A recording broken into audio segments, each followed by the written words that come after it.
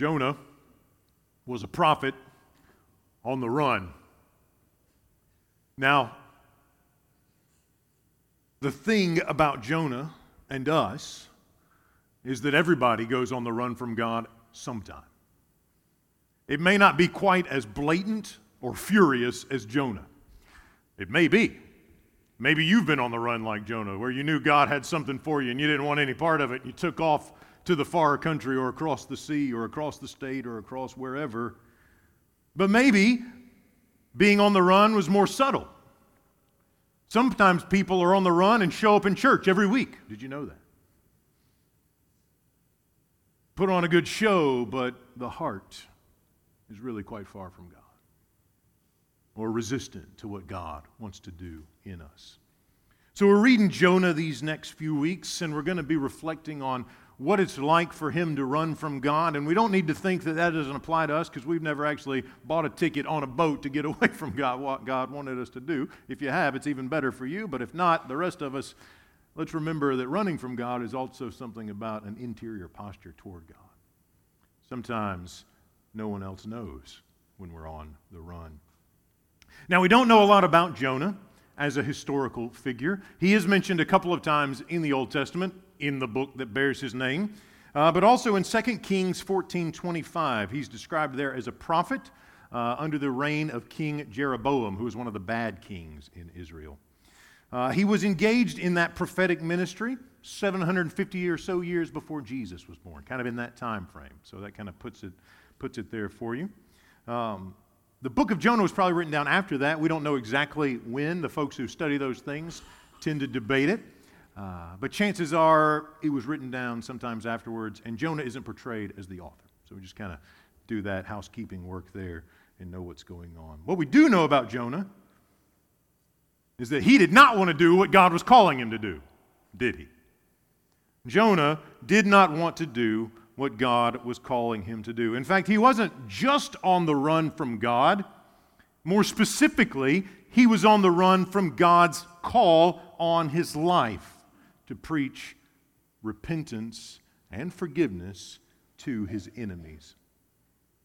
Jonah wasn't just on the run, he was on the run from a calling.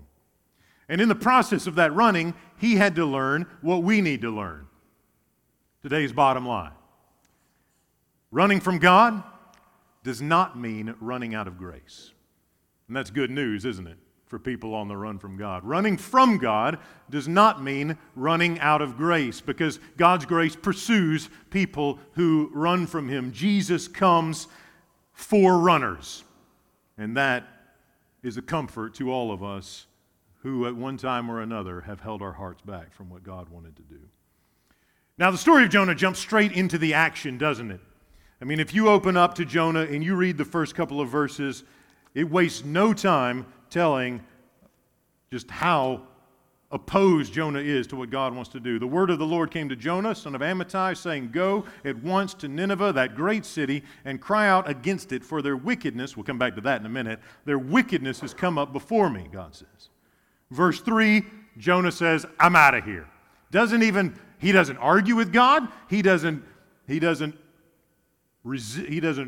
try to have a negotiation. Maybe you've negotiated with God before. Here's what I want you to do. Well, what if I do some of it and leave the rest of it for somebody else? Jonah's not like that. He just says, or he doesn't say anything. Verse 3 says, Jonah set out to flee to Tarshish from the presence of the Lord.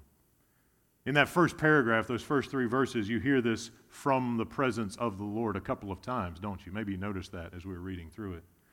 Jonah set out to flee to Tarshish from the presence of the Lord. He went down to Joppa, found a ship going to Tarshish, so he paid his fare, went on board to go with him to Tarshish. That's 3 times for the city, away from the presence of the Lord. And the emphasis here in those opening verses is this theme for the whole sermon series. Jonah was fleeing from God. He was a prophet on the run from God, away from God's presence. But Jonah would discover what we already know, is you can't get away from God's presence, can you? You can't get away from God's presence. Now, Jonah was willing to go very far out of his way to get away from God. If you pull out a map of the Middle East and kind of chart Joppa, which is the port city, probably not too far from Jerusalem there, where he was doing his prophetic ministry with the kings. Goes down to Joppa. Now, if you want to go from Jerusalem to Nineveh, and Nineveh is in modern-day Iraq, the city of Mosul, kind of in that area. So if you watch the news and you've seen kind of things going on over there, that orients it a little bit. It's only about 500 miles or so, give or take, from Jerusalem area over to Nineveh. Now, here's the thing. That's a long way, isn't it? And if you have to walk, it feels even longer. The thing is, Tarshish is in Spain, 2,500 miles away. So this guy was willing to go 5 times further to get away from the presence of God than the place God was actually calling him to. He was willing to go out of his way to get away from the presence of God. He was willing to go out of his way to escape God's call on his life to proclaim repentance to the Ninevites. Now, to understand why Jonah was so opposed to this calling on his life, we need to know who these Ninevites are. And in case you haven't been doing any research on them, I'll tell you a little bit about them. Now, I want to say ahead of time, just give you a little bit of a warning, these were gruesome people. When the text says they were wicked, it's kind of an understatement, really. And I'm not even going to be, I can't even tell you in full detail the kind of horrible things these folks did.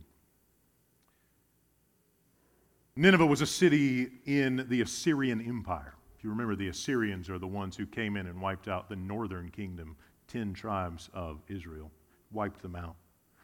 That should tell you something about their cruelty.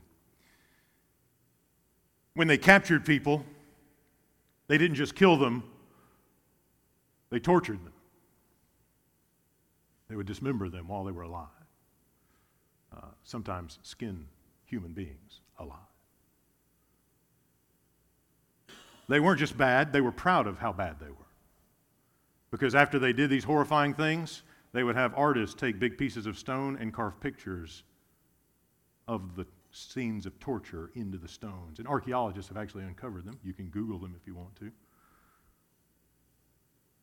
And see artistic renditions of the horrifying things these people did. If you want to really have a sense for how off-putting this is to Jonah, how shocking it is that God would call him to go and preach to these terrorists, think of how stunning it would be if God had called a Holocaust survivor to go plant a church in Berlin after World War II, or preach repentance to Hitler and SS officers. Think of what it would be like to go and call Joseph Stalin to repentance after he had murdered 20 million or so people. Or Saddam Hussein with the mass graves all over this part of the country. That sick feeling you have in your stomach right now would have been magnified and amplified hundreds of times for Jonah. So sometimes we think, man, this guy was just a bad dude. God had a job for him and he took off the other way, but maybe we can sympathize a little bit. After all, what we say to God if he said, I want you to go and plant a church in a city like Mosul, right, where ISIS was headquartered not too long ago. Would we be like, yeah, God, I'm on board for that. Sign me up. Or would we be looking for a ticket to Tarshish, wherever that may be for us? So we love to kind of get down on Jonah. It's like, hey, man, God called him and he ran for it and he got swallowed by a fish. He got what he deserved. But I wonder how many of us would be jumping on board to do what God called Jonah to do. Or how many of us would be on the run from God.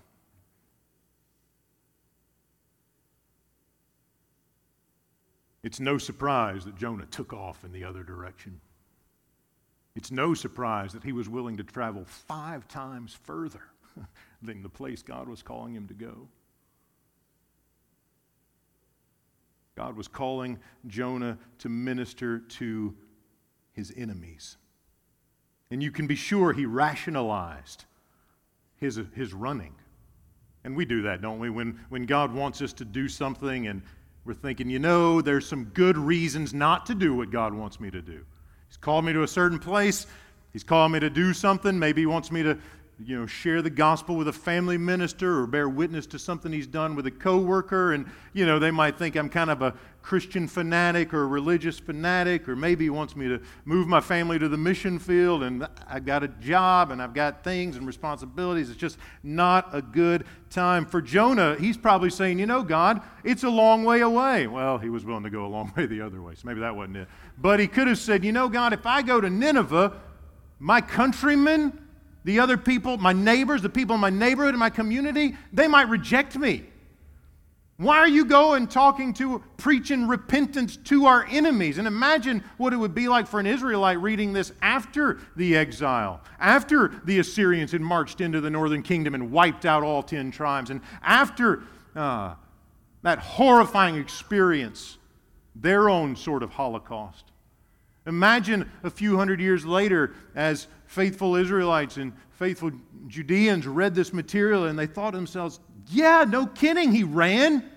We hate those people. We don't want God to rescue them. Now, none of us would say we don't want God to rescue somebody. But, in our hearts, there's probably some people that we think, they're too far from God's grace. These folks, after all, are the enemy. They're the bad guys. It's us and it's them. What business does God have showing them any kind of mercy? And yet Jonah is called to go and call them to repentance and to receive the mercy that God wants to give them. So Jonah gets on a boat, doesn't he? And as soon as he gets on the boat again, this is an action-packed story, the Lord hurls a great wind upon the sea. I have this vision of a Major League Baseball pitcher when I read that. Just like, rearing back and hurling his fastest fastball down the field. Just imagine God, blow it up big, hurling the storm at Jonah. I call this catastrophic grace, right? Because God isn't trying to punish Jonah, he's trying to get his attention, isn't he? Jonah discovers all the way through that God is acting graciously towards him, even though it's a mess, even though it's a catastrophe. So he's on this boat, and God hurls a storm, and the sailors are getting scared. They're afraid. They cry out to their own gods. Their own gods apparently don't answer. No surprise there. And so they're trying to figure out what's going on. They wake up Jonah. They cast lots. The lots fall to Jonah, and then the interrogation happens, doesn't it? Who are you? Where are you from? What have you done to get us into this mess? Talk about being at the wrong place at the wrong time, right? These guys are just trying to do their job, shipping freight from one end of the Mediterranean to the other, and all of a sudden this guy on the run from God shows up, and they're in a mess, aren't they? They are experiencing consequences of Jonah's sin, aren't they? Good reminder for all of us that sin never affects only one person. Always has consequences for a larger community. So you know the story. Jonah fesses up. Yeah, I'm on the run from God. Well, what do we do? Well, just throw me overboard. Well, we don't want to do that. I mean, wrong place at the wrong time just got a lot worse. Not only are we in this mess because of you, you want us to kill you and we'll be liable for your blood, and then your God will be even more angry with us. Not only are we transporting you if we take your life. But eventually, they're persuaded, they throw him overboard, and God sends this big fish. And so much of our reading of Jonah is obsessed with this fish. Here's the thing, friends. If God can make this world out of nothing, I'm sure he can make a fish that can swallow a guy. And it's not really the point, is it? Is it a fish? Is it a story? Is it a legend? Or any of those things? That's not the point. Is this guy's on the run from God, and God won't let him go. We often maybe think of the fish as his punishment. And it's pretty, I've never been swallowed by a fish, but I imagine it's a bad experience. Maybe you know better, I don't know. But like we said with the kids, if you go overboard in a storm, you probably wind up dead. And really, this fish is a means of God's grace to Jonah. Catastrophic grace, but grace nonetheless. And all the way through this first chapter, we discover again and again and again that God is a gracious God, and running from God doesn't mean running out of grace. His grace goes on and on and on. There are a lot of people in this story that are far from God, aren't they? The Ninevites are far from God, and what does he do? He sends a prophet to preach repentance and forgiveness. The prophet doesn't want to do that, so he runs from God. What does God do? God comes after him with a storm and a fish to bring him back, to save his life. Running from God doesn't mean Jonah runs out of grace. God just keeps coming relentlessly after him. Those sailors, they're pagans. They're worshiping other gods, aren't they? Their gods aren't answering. And by the end of the chapter, they're worshiping Jonah's God, aren't they? They couldn't get away from God's grace either. All through this chapter, God calls Jonah. He sends a storm after Jonah. He sends a fish after Jonah because God is acting with grace. Jonah doesn't deserve forgiveness, does he? He's a rebel. He disobeyed God. He ran from the God who made him and called him and who's his Lord. And yet God comes after Jonah with grace. He should have died that night, but God rescued him. And I think that's the thing that we need to zero in on, is that in the moment when he should have been dead, God preserved his life. God brings him from death to life. Do you know Jesus talked about Jonah? Matthew chapter 12, verse 38, some of the scribes and Pharisees come to Jesus and ask for a sign. And Jesus, so good with words, he answered them, an evil and adulterous generation asked for a sign. I always wonder, what would a bishop say if a preacher said something like that? Right? Jesus has always just got away with words. So offensive in some places. Show us a sign, you evil generation. You adulterer, you just want to see the fireworks. You just want to see the show. You don't really care about the gospel. That's what he's saying to him. You're only going to get one sign, and it's the sign of the prophet Jonah, he says. Just as Jonah was 3 days and 3 nights in the belly of the sea monster, so for 3 days and 3 nights the Son of Man will be in the heart of the earth. So Jesus takes Jonah's time in the fish and compares it to his death and resurrection. And in both instances, you've got this move. Somebody who's supposed to be dead, Jonah, winds up preserved and alive. He moves from death to life. And then you've got Jesus, who was dead, raised by the power of God. Jesus says, that's the one sign that matters. That's the one thing you're going to get. That's the one thing. Which invites us to remember why Jesus did that. Why Jesus went to the cross. Jonah would tell us Jesus went because we've all run from God at one time or another.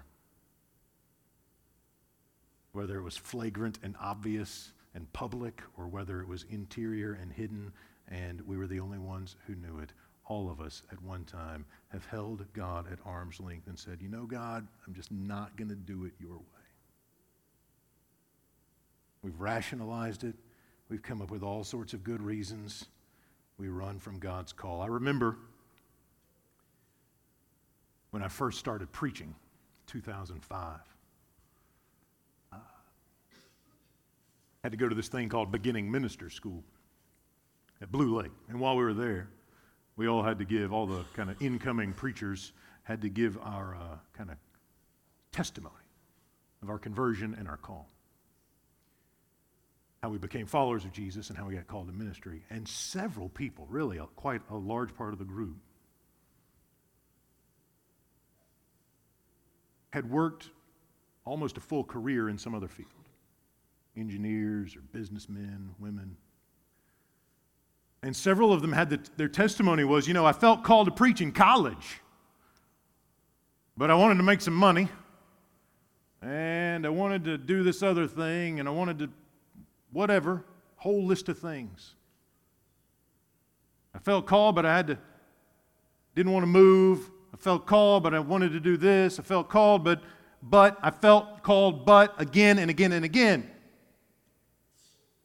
And it's so easy for us to fall into that same rut that Jonah falls in. I heard God's call, but I had other plans.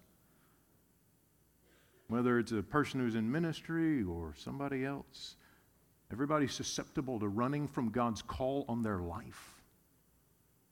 And so Jesus comes to us in that place where we hold him at arm's length. We say, I know you've got something for me, but I'm not interested in that. I've got plans. Your plans don't match my plans, and I'm going to choose my plans. And Jesus comes to us with nail-scarred hands. Nail-scarred hands that never give up. Saying you can run and you can run and you can run, but you can never outrun my grace to you. And if there's one thing we see through Jonah, and let me tell you, friends, this guy is just getting started. You may know stubborn people. Don't look around. This guy is stubborn.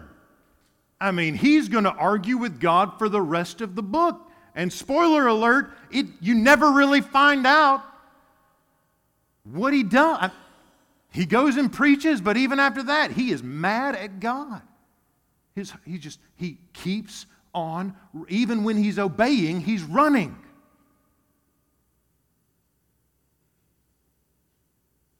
Next few weeks, we're going to dig into the stubbornness, and we're going to see just how deep this stuff goes and how deeply our running goes and how God comes to us over and over and over again, deeper and more lovely ways and more beautiful ways, and how patient he is, how spectacularly patient he is. But today,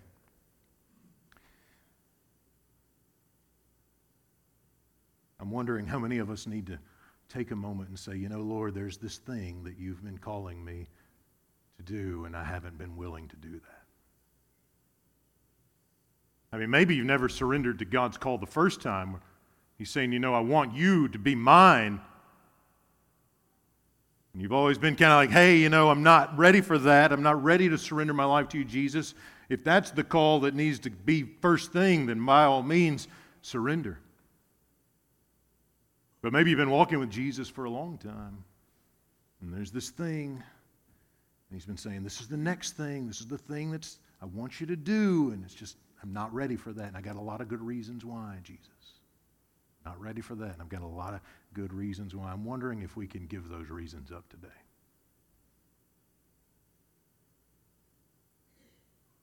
I'm wondering if we can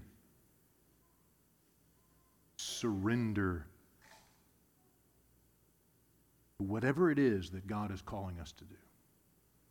And that operates on different levels, doesn't it? It operates on us as individuals.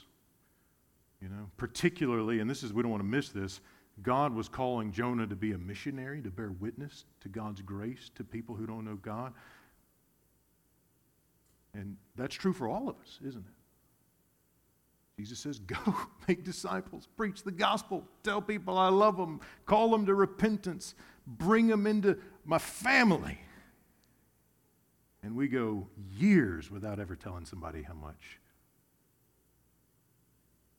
Jesus loves them and how he's manifest that love in his death and resurrection.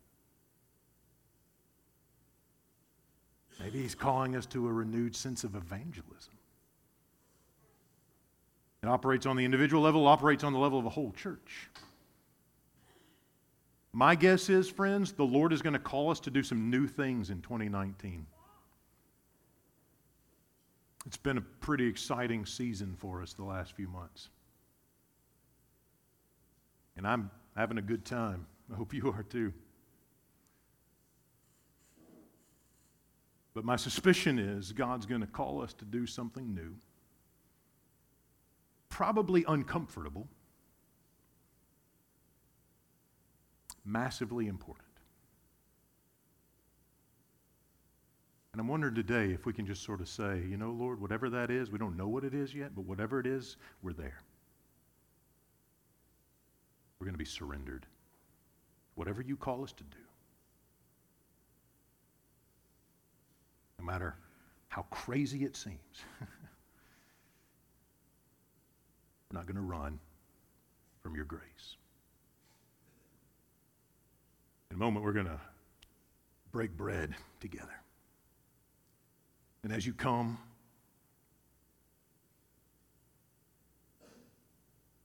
I want you to say that to Jesus. Whatever it is, Lord, this year, me as an individual, for us as a church, we want to be where you are, and we want to do what you've called us to do. You're not going to need a fish to come after us.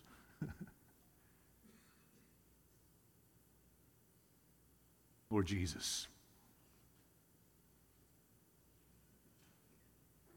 how grateful we are that your grace abounds to us.